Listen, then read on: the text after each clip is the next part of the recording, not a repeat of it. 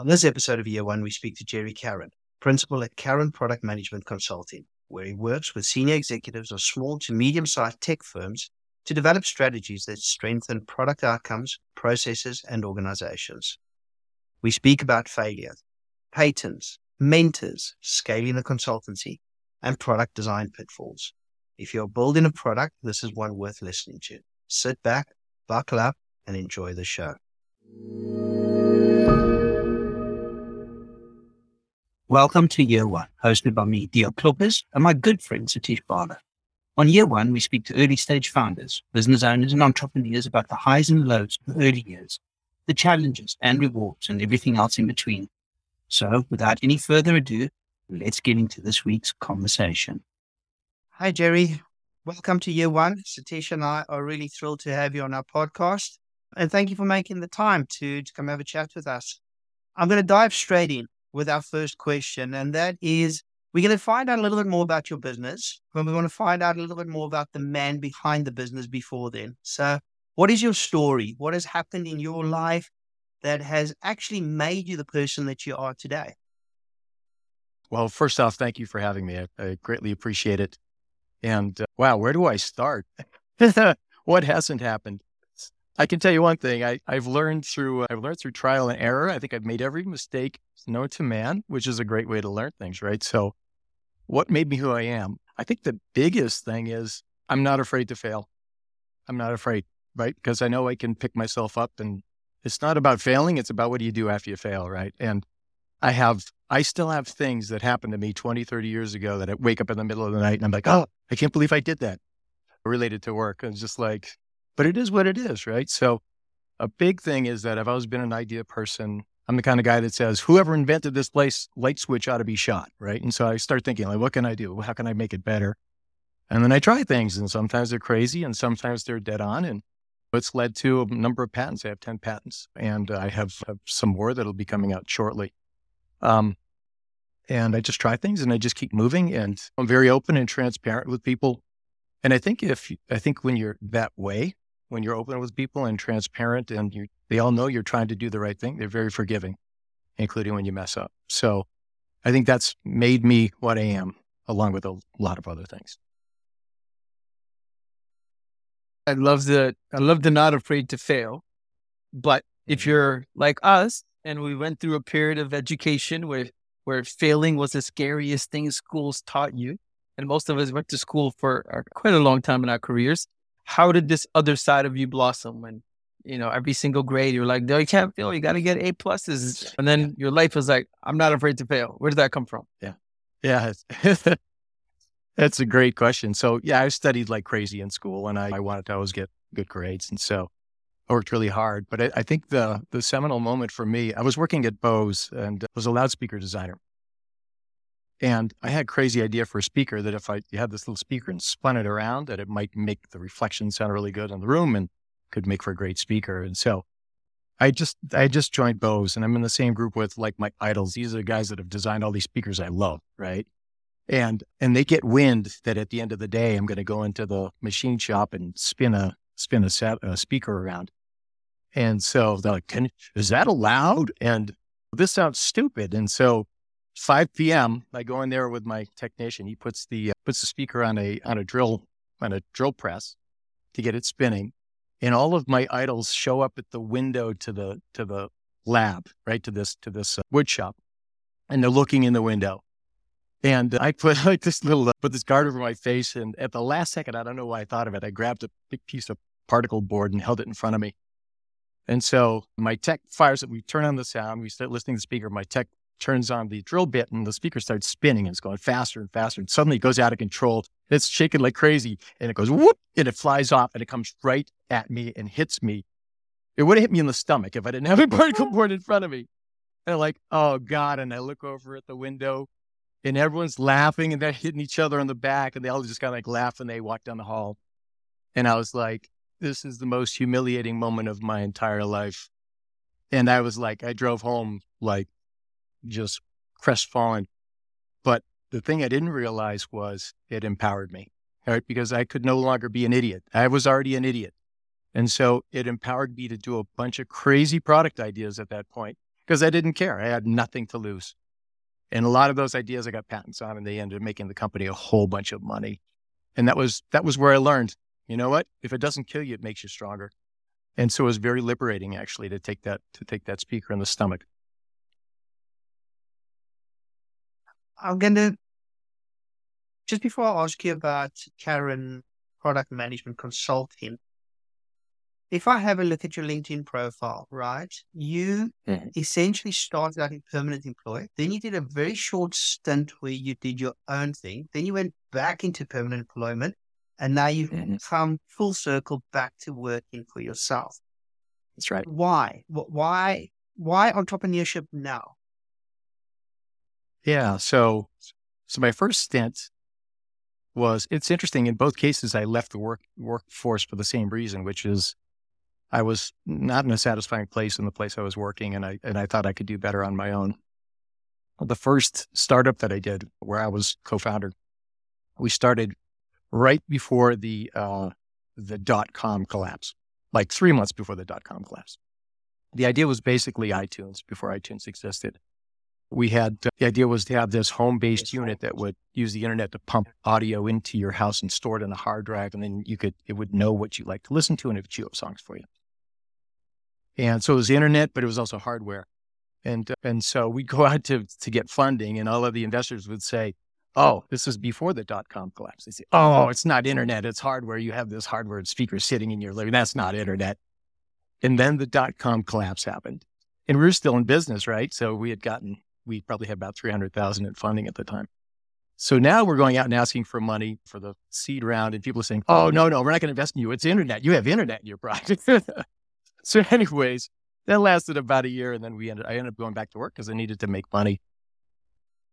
And had a lot of good experiences in there, but I came back to the same spot over that time, working for other companies, typically in the lead role for product management. I was able to experience a lot of different product types and product opportunities and understand what the business implications were for all these different opportunities, and just made more contacts, had a broader contact list, had a broader perspective of a lot of different product ideas. I actually went back to school. I went to Babson, got an MBA.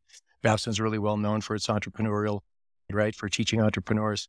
And so over time, this time around, same situation, not feeling satisfied working for someone else and thinking I could do better. And so this time, now I'm coming out, and it's not a big elaborate product and all this. It's me, and it's what I've learned over decades of being in a leadership role in technology companies, high-tech companies. I've seen everything. I've made the mistakes. I've overcome the mistakes. I've seen every problem. And I've worked in a lot of different types of industries, right? So it makes it easier for me when I step into a new role with a business to say, hey, I know these are the kind of challenges they're going to have because this is similar to this business and that business, and kind of falls in the middle. So I bet you this is their challenge. I'll talk to them, and sure enough, that's the challenge. And so I know how to do things right from the get-go and be very helpful for them. Dion, I have a question. Unless you have one. Yeah, a lot of the guests that we've spoken to, Gerry, they've known right from the start, at the early age, they knew they wanted to do their own thing. They are destined to be working for themselves, to build in their own businesses, etc. Right? Was that the case for you? Did you have this desire to be an entrepreneur, or have you almost become an accidental entrepreneur because you've gone through the school of hard knocks and now you have the skills and knowledge that actually makes you a sought after type of consultant? Yeah, that's another great question. So I think for me, I've always kind of envisioned myself as the man behind the curtain. So maybe I'm not the top dog, but I'm the one that's behind saying, okay, we're going to do this next. We're going to do that next. You go tell the troops or whatever. Not that I'm trying to not be coercive, but I don't know if it's shyness or anxiety or whatever, but the concept of me being the lead dog, it's not, I almost fall into it because I have to, not because I want to. I'm not aggressively seeking it out, but in most of the jobs I've had, it's like, Gerry, you have to do it. You know what you're doing, but there's no one else. You do this, right? So I'm almost like a reluctant leader. But once I'm there, I make sure I think with studies or whatever, I make sure I pour my heart and soul into it. I do the best job I can. And so I think the difference, so the first startup that I did, I was not the CEO. It was the other fellow, my co-founder. This is the first time where I'm actually like, I'm doing it. I'm leading the show. For me, it's easy because I'm the product. So I can sell myself. I know how to talk about myself. I know how to sell myself because I've been there. So I would say I've fallen into it, but I'm comfortable because I know the product and I know the strategy because it's me, if that makes sense. Yeah, absolutely. Sorry, so I want to layer on that a little bit. Yeah, I wanted to find out for folks that are looking at entrepreneurship, there's a bunch of different ideas, right? One is I have this thing, I have a pen and I want to go sell it. It's the world's greatest pen. And that's one type of a startup. Then there's a model like yours where you're a consultant and you are the product, right? And then as a product manager, folks that don't want to start their own business, don't want to own an idea, but they're inventors. They have tons of patents, and then their business becomes a patent. And since we have you here with the patent experience, what is that business model like? When you own a patent, what does that mean? Can you resell it? Can you run a business where other people buy from you? Maybe for folks that have never explored that as a business venture, can you share a little bit about how that works? Yeah, that's a great question. And actually, it gives me the opportunity to talk about the other business that I started very recently. So I have Caron Product Management Consulting, but I also recently started a company called Mastrio LLC with two other folks. One of them being a top tier IP attorney in New York City, and then another being an engineering expert process person as well. And that's more of a licensing company. So as I said, I'm an idea person, and pretty much my whole career when I was working for other companies, I'd have ideas like, hey, you know what, I could do this or I could do that. It had nothing to do with what my job was. And I always wanted to start working on these crazy ideas I have as a tinkerer, but I was always so poured into my core, the company I was working for that I never did it. But now that I'm doing my own consulting business, when I have time on the side, I say, now I want to work on these other ideas. And so the way it works is I have a few ideas that I'm working on right now, tinkering with. I think a couple of them I actually have really great opportunity for traction. I'm really, really excited about them. One case I did a test market on Facebook and I got like an 8% click-through rate to learn more in the target market, which is like off the charts. So I'm pretty excited about that. And so the idea is I come up with a product concept, work with the engineering person to get it so that we can sell it in small quantities. It doesn't have to be mass produced, right? The IP attorney protects it, creates the IP for it, and can also defend it if anyone tries to steal it from us later. And then once we have it, we'll do some test marketing, sell through Shopify or whatever it might be to prove out the market. And then at that point, a lot of companies go to Shark Tank or something like that. I don't want to build a whole company with a bunch of people at this point. That's not what I'm going for. So the idea is I want to take these ideas. Once I've proven the market's there, we've got a good business model, the unit metrics are in place. Then we go to the industry leaders in that space and say, hey, it's up for a bid. How much you want to give me for it? How much you want to give me per royalties? What do you want to give me for royalties? What do you want to give me for out of pocket to get started? Well, I'm talking to these guys. They're giving me more. So just kind of play them off against each other. And then move on to the next thing. So literally have a portfolio of a lot of product protected ideas that we can turn into like an annuity for the three of us. We split it evenly 3 ways. I'm not so worried about ownership. It's more about let's just do things. Let's get things done and get them into the market. Does that make sense? Does that what's one shareable? Yeah, no, I'm curious from a context perspective because I'm a visual thinker. What is an example of a patent you can share with us? That and also if you talked about nothing to lose and if it doesn't kill you, what makes you stronger? I'm curious to see if there's a experience of building a product that went horribly bad, but then it ended up being really good as a patent later on.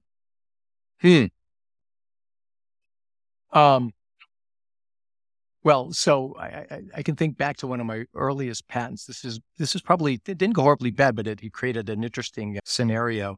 So before I worked at Bose, I actually worked on aircraft engines. I was a systems engineer on aircraft engines. And these were, in some cases, the engines were used on ships, on boats, believe it or not, aircraft engines to propel boats. And they had these things called bell mouth inlets, which is we would guide the air smoothly into the engine so there'd be no turbulence before the air entered the engine, because that impacts fuel efficiency. So anyways, when I went to Bose, this is back when subwoofers were first becoming popular. And, the subwoofer satellite systems, which everyone uses now, back when I first started, it wasn't like that. Everyone had floor standing speakers. So it turns out that Bose had a subwoofer that's really, really noisy. It used like toilet paper tubes or paper towel tubes for the ports. And I said, hey, why don't you flare the port on the inlet and on the exit like an aircraft engine to make the air flow smoothly through the port in both directions? And so engineer put that together, and it reduced the noise by 40 decibels, which is like from this crazy loud sound down to almost you couldn't hear it.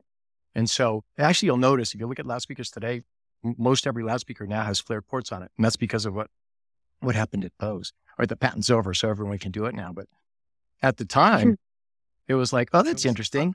And then suddenly one of our competitors came out with a subwoofer that had this exact design on it. And so Bose ended up going to court with them, 2 different trials, both on the design patent and on the utility patent as well. And so I spent a lot of time being deposed and sitting on the stand. David Boies was the opposing attorney in one of the court cases. He's the guy who did the hanging chads for Al Gore back in the day when he had the battle with Bush. But ultimately it came around and Bose won the utility patent, which was the important one for a pretty sizable settlement. But that's just one example of something that started good, went bad, but then turned out good again in the end. That's amazing. So Gerry, that's a great story, man. Gerry, just coming back to Caron Products, the management consultants, can you give us the elevator pitch? What do you actually do? Sure.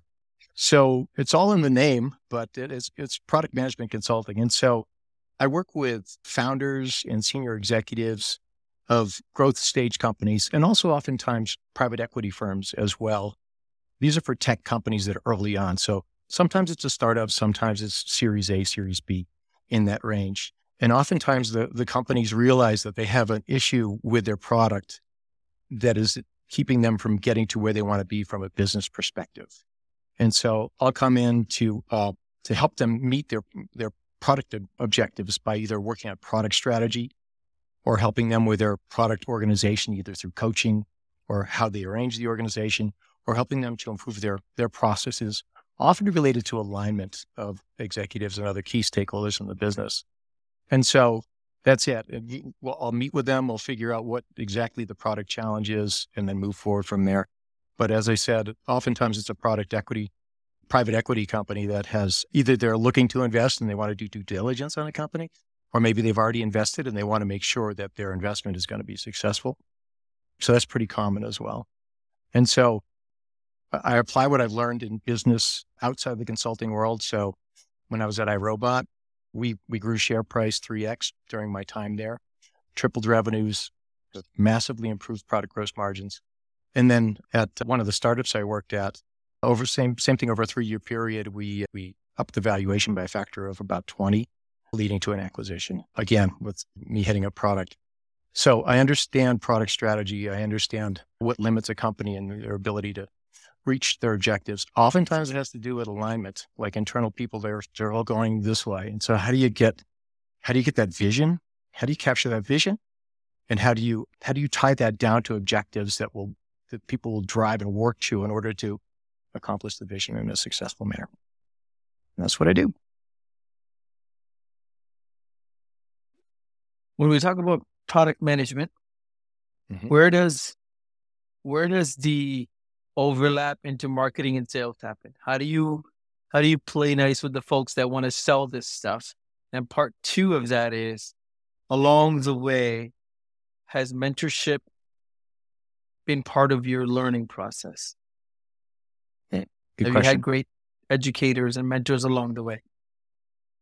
Yes, I have. So I'll come back to that. So I've had great in the consulting. It's interesting. On the consulting side, it's actually been easier than when I'm working in a company in some cases. Working with sales and marketing, they all realize that there's a challenge that they're trying to overcome. And so just some of the companies recently I've worked with, work very closely with the sales force, going out and talking to customers, really trying to understand the challenges that they're running into, because they all want to hit their numbers as well. So they've been very, very open. And actually, I because I'm focused on driving transparency and alignment across the organization, I often give them a platform that they can get their point across more clearly and on a more level playing field with the other people in management than when they're just out there and, hey, you got to hit your numbers, right? And so it's been pretty not easy, I wouldn't say, but I think the relationship with marketing sales has actually been quite good. I see more in companies, it tends to be more B2B companies, like when I've worked in a company, that sales has more of a power dynamic. And so it's more along the lines of, hey, we just need to close this deal with this company. So just give me whatever works, right? That tends to be more typical in a B2B company. But if I'm called in as a consultant, they realize that that's not going to work. That approach isn't going to work. And so sales works with me much better. Mentors over time. Yeah. So one of my earliest ones was Dr. Bose, right? He was my thesis supervisor at MIT. He won the Professor of the Year award that year. Yeah. Yeah. Just an amazing guy. He's no longer with us, unfortunately, but great guy. Brilliant technical mind, brilliant leader, brilliant marketing person. And just, he could motivate anybody to jump out of bed in the morning and spring across the room to get dressed and go out to work. So he had a huge impact on how I think about product and how I work with people as well, because he was so good at working with people. And then I had a fellow named Steve Russo, who's been an advisor for me in the consulting business. He does consulting as well, the leadership consulting. And he's been very helpful with me to try to explain what could happen, how it's going to go, how to think about contractual terms and billing and how to work with companies as well. So he's been great. He's a brilliant guy, wonderful person, and he's been so helpful. And he also taught me an important lesson, which is, or retaught me really, it's about karma, right? Help people, help them get where they're going, and good things will come back to you, right? So great guy and an amazing person. I love that. Yeah. Gerry, sorry, I just want to make sure with Caron, you are a sole entrepreneur, right? It's basically yourself as a consultant. So yes. I work as a consultant as well. And one of the challenges that I have is that it becomes a lifestyle business as opposed to a scalable business, because people have bought into you and you have a finite number of hours that you can actually make available to your clients. Yep. And I know you've started another company where you're actually doing the patent. Was that business born so that you could actually scale, or how are you going to scale Caron Product Management Consulting if people are buying your time and your skills? Yeah. Gerry's got a patent for a cloning machine that he hasn't talked to us about yet. And as soon as the patent comes out, I'm gonna license it, Deanna. We're gonna clone ourselves. If I told you now, I'd have to kill you, and I don't want to do that. So it's a great point, and it's very, very, very accurate. So yes, Mastrio is part of I would refer to it as an annuity kind of business. Like, that's the whole bunch of little bets, hopefully not all little, right? Some are medium bets, but a whole bunch of bets that are working with really top-notch people, right? So that's that piece. And I think that can continue to pay dividends for an extended period. And I would imagine if we get a patent in a really fruitful area, it could turn into its own business, but I'm not going to think about it that way right now. Mastrio actually, so for the full background, what I found was my consulting business right now, my marketing is my LinkedIn page. That's it. Right. And I have a bunch of contacts, and I just talk to them and reach out to them and just stay in contact. Mastrio was born out of two things. Number one, me for decades saying, I want to do my ideas. I want to get them going. And number two, I found that I couldn't fill my day with Caron Product Management Consulting, like the marketing associated with it. I found I was like going goggly-eyed looking at LinkedIn far too long every day. I'm like, I can't. I'm the kind of person, I need to be too busy, right? So I'm like, I got to do something else. I got to do something. So I've got too much going on, and that way I won't just drill down and look at LinkedIn all day. So that's really where that came from. So fallen into Mastrio, but I think that has the opportunity to scale. I think the only way that Caron Product Management Consulting is going to scale is by coming up with some more like canned products is probably the best way to describe it. Like I want to talk to enough customers that I see enough of the common themes going on. I say, everyone always seems to want this. So I'm going to make that a canned product. And I'm going to have it be something that's a set price and set amount of time. And this is how it allows work. And then I can start bringing in other people that can take that on. Maybe it's a little bit more junior and can drive that. But I think that's how it's going to have to go. When I first started the business, which was not quite a year ago, I learned the lesson that you should talk to as many people as you can, including potential competitors, because you're going to learn stuff from them and they'll learn things from you and it'll actually get you further along. And they could be a partner too. So I talked to a fellow who said, I'm looking at your stuff and you need to come up with productize. The thing that allowed me to be successful is you need to productize what you're offering. Is you can't just say, hey, I have experience here. I'm going to help you. That doesn't work, right? So I started to productize, and that's when I started to get traction. So I'd say just driving that further to the point where I can start to peel off business and give it to someone who's maybe a little bit more junior, but still very bright. And I can kind of look over the shoulder, which is exactly what I've done in industry for decades, right? Having product managers working under me and just looking over their shoulder and saying, go a little left, speed up just a little. Okay, perfect. Just keep doing that. I think that's the way to do it. Yeah, that's good advice. And that's something that's been shared with me as well. I guess my challenge is I'm still trying to work out what the hell I can productize with my skill set. And I think that's quite a difficult thing because the market is saturated with these gurus and wannabe gurus and everyone that's got a product and things like that. So it becomes quite difficult to identify a bit of a niche and a value adding product that you can actually package up. I want to completely digress, right? So we had sent a number of questions across to you. And one of the questions was, if an enemy had to write a book about you, what would it be? And you've come back and said, Gerry didn't realize, is it my obvious greatness or his obvious greatness? No, my obvious greatness. So in other words, my enemy is saying I'm obviously great, but Gerry didn't see it. Just to share a little bit of background to that title, if you don't mind. So I've managed a lot of people in my career and been very successful. I had super high engagement, super low turnover, voluntary turnover, like people leaving on their own, very, very low. Because when someone works for me, I fully engage myself with knowing them as a person. I'm helping them to grow. I'm helping them to learn. I want them to be in a better place. Been very successful. A lot of people have gone on to be very senior people, CEOs, startups, and things like that. But there's been a small percentage that typically have not done well. And when thinking about it a little bit, they're the people that are not self-aware. So often they'll be like, you know what? I just did this thing. And so I deserve to be promoted 3 levels above where I currently am, above all these other people that have done a really good job and have been doing it for a long time. And oftentimes they would get frustrated because I'd say, well, okay, you need to improve in this area. You need to improve in that area. Try to be helpful, right? Like with your kids, if they mess up, you try to help them. You say, hey, maybe you should try this next time. But certain people they can't, like I said, not being afraid to fail. There's certain people whose egos are so fragile, they can't hear that they didn't do something as well as they could have. And those are the people that tend to be my enemies, where I'll say, you worked for me. I'm going to try to get you to be the best person you can. And here's some places you did great at this, but you got to work on this. And here's how you do it. And they can't take that. Right. And so they get mad at me and they go, so they would say, I just didn't realize their inherent greatness. So it was time to move on.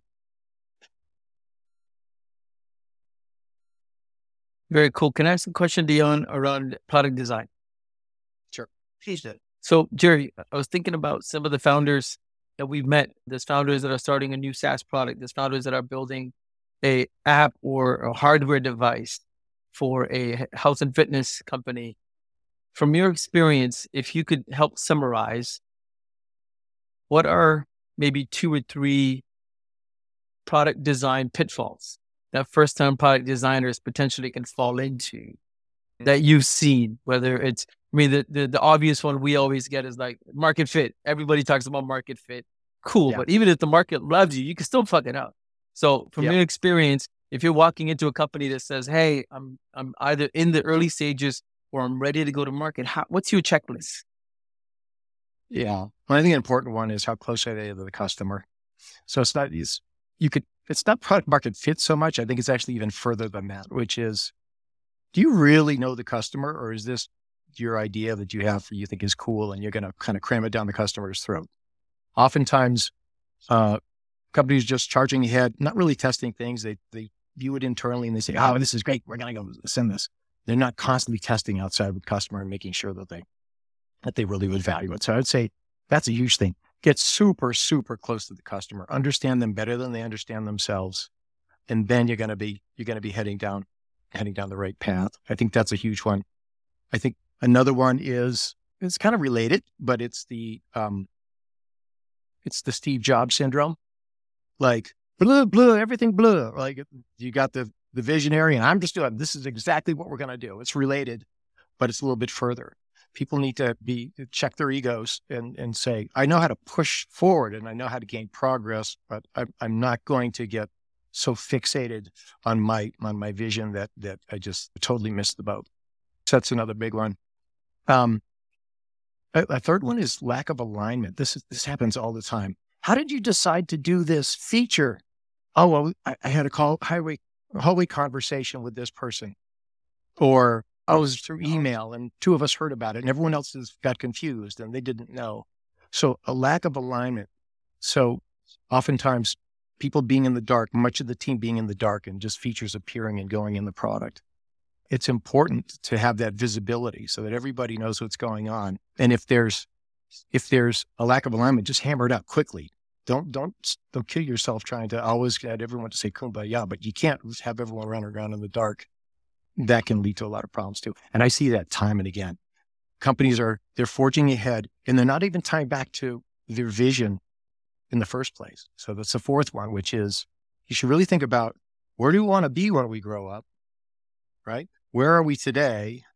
Where are the gaps? All right, so what are the strategies to address those gaps? Often they forget about that middle part and they just forge ahead with what's in front of them. And so another thing that I do typically is bring people back to, well, what's the current state? What's the current state? Where are you trying to get? Okay, well, what are the things we have to do to get from the current state to where we want to be? All right, now when you do any activities, they should travel with those strategies. The strategy works, right? So follow your strategies. Don't run around in the dark, not talking to each other, doing whatever falls in your plate. And I think if you handle those things, if you handle it that way, in my experience, things go much more smoothly and much more quickly. Gerry, you Very good. Kind of what Dion tells me every day too. So we're aligned. So, Perfect. Gerry, you've got all the product knowledge, right? You are a domain specialist when it comes to product development. But going into your own business, where have you fallen short in terms of the skills that you actually need or that you wish you had more of? I need someone to expose me to my lack of self-awareness. Where am I falling short? That's a good question. I guess I would say if I was going to do anything better, I'd be smarter about how I'm selling. So I'd say right now, LinkedIn is my main marketing tool. Of course, my contacts and also trade shows. So I attend trade shows and go around and just talk to people in the booths, and that seems to work pretty well as well. There are probably other things I could do. What I'm not doing is a bunch of blog posts because I don't want to be that guy that suddenly hasn't written anything and then suddenly appears and writes a blog post every day and it's vapid and you're like, oh, here we go. This will last 3 months. Then we won't hear from him anymore. So I don't want to be that person. So I'm reticent to suddenly start, bombarding people with posts on LinkedIn. So I'd say that's probably the area where I would most like to improve. Other than that, the good thing is I've had a lot of different jobs in my career. So not only product management, I was in sales for a while. I was in engineering, I was in research, I was in advanced development, and did a lot of stuff with legal And so it's actually helped me a lot, surprisingly so, that I'm much more confident when it comes, oh, well, now we got to negotiate the contract. Okay, well, I know what to look out for. And okay, let's figure out, how we're going to patent this. Okay, well, I know I've been involved in a lot of patents. So that's been really helpful to me. But the selling part, I think it would be nice to take that to the next level. It's an interesting point that you raised there now when you talk about you've had a lot of experience which has benefited you. I was listening to a podcast where they were interviewing a CEO of a Polish software house, and he's doing exceptionally well. I mean, they have experienced growth that's second to none. And on the podcast, the person asked him, what does he attribute his success to? And he said, I actually attribute part of my success to the fact that I started quite late. He said, with a lot of these new businesses now, where the youngsters, I'm seeing the youngsters not fair, but these young entrepreneurs, they're in their 20s. Yeah. They've come up with a great idea or they've gone to market with a brand or something that really works, but they miss out on so much of the street smarts and actually having gone through the school of hard knocks that they make so many mistakes, or that the company does not progress or can sustain the growth that they're hoping to actually achieve. And I know it's quite, because you have some people that have gone out there and have been massively successful at a very young age. So it's quite an interesting one, that versus the value of experience versus the naivety of a young person. Yeah, it's interesting. Really is. For me, it plays out as efficiency. It's like efficiency. Like, I know exactly what to do. This, that, done. It's good. Like the first startup we did, we were much younger. We took forever to come up with a name for the company. It was silly. We spent like days on the name, and then we debated for like days on percent ownership and all this stuff. It was like silly. We wasted so much time on stuff that honestly, at the end of the day, doesn't matter. Really, we get down to it. And now it's like just clarity, like, this is what we're going to do. This is what we're going to do. And it's not, the other people I'm involved with, for my own business, it's easy because it's just me. But on the Mastrio side, they all get it. And we all say, we understand our lane and we trust each other. So it makes things really fast. Boom, boom, boom. And it's like, it's a competitive advantage, unquestionably, because you don't go around in circles a lot. When you need to align and say, hey, I think we need to do this. You guys on board with that? And then you just go do your job and boom, boom, boom. So that's pretty exciting, actually. It's one of the big benefits of experience, unquestionably. And then, Gerry, just to close out this conversation, what tools are you currently using that you have found to be really valuable to you in the early stages of your business? Mm-hmm. Some of them are mundane, so I won't bother with those. But I'd say the most important one is video conferencing. Obviously, we're doing it now. It's all over the place. All the meetings virtually I'm in are video, and it makes a huge difference with COVID and everything else, just limiting travel. The other one is Miro. I don't know if you guys have used Miro before. It's massively valuable. The virtual whiteboard. I've been using that now for years. And if you're going to collaborate remotely, it's so intuitive. The software is so easy to use, and it makes for, again, it speeds things along and it drives the discussion, and you get alignment much quicker. And so I'd say those are the biggies. I am using Chat GPT as of the last few weeks. Yeah. I don't view it as, I'm not afraid of it. I actually think it's pretty good because it's good for like a survey. Like, hey, I want to understand horseshoes or whatever. And it'll tell you all about horseshoes. It won't tell you how to make a good decision about horseshoes or make something that strategically is going to help you long term. But it'll tell you all the different things you need to know about horseshoes. So when you make that decision, you say, oh, you know what? We didn't think about it. But ChatGPT pointed that out. We need to consider, is the nail going to rust? Whatever, when you hammer it into the horse's hoof. So that's a biggie, and that's a fairly recent one, but I embrace it. I actually think it's great for all of us. It's not something we should be afraid of. We should use it to the maximum. And then the last question that I have for you is, what has entrepreneurship taught you? What has your own progression and career taught you that you think everyone should learn at some point in their life? Yeah. So I think one thing is, so I had mentioned it earlier, karma. Like if someone says, hey, I want to talk with you about your business, talk with them, help them out. It'll come back to you one way or the other. You want to be true of heart and try to help people. And I think that's huge. And it's paid dividends for me. That's not why I do it. I do it because I like to help people. But you know what? It's just the world has a way of coming back around. But never burn a bridge. Don't burn a bridge, because you might be in a situation where, hey, we're on a really good path, and suddenly someone who you were not a good person to in the past can be in the position to make something go or not go. So never burn a bridge. So just try to have good of heart, help people out, work hard. And also, I believe now more in statistics than I did before. So you're going to try a bunch of things. Some things will stick, some things won't. But over time, there's going to be a statistical hit rate that you're going to have because you're out there and you're doing things, and just trust in that. But keep doing things. It's going to be a hit rate, which is based on you going out and doing things, and then X% of the time you'll get a result. If you don't do anything, you're not going to get any results. So keep working.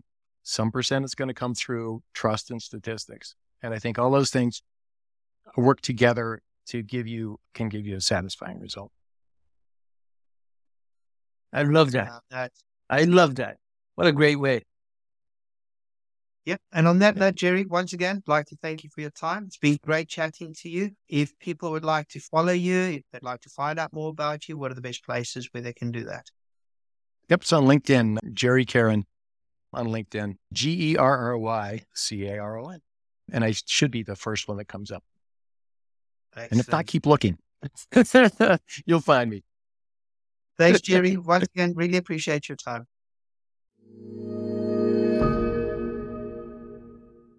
YearOne is hosted by Dion Kloppers and Satish Bala and does not constitute a recommendation for any organization, product, or service.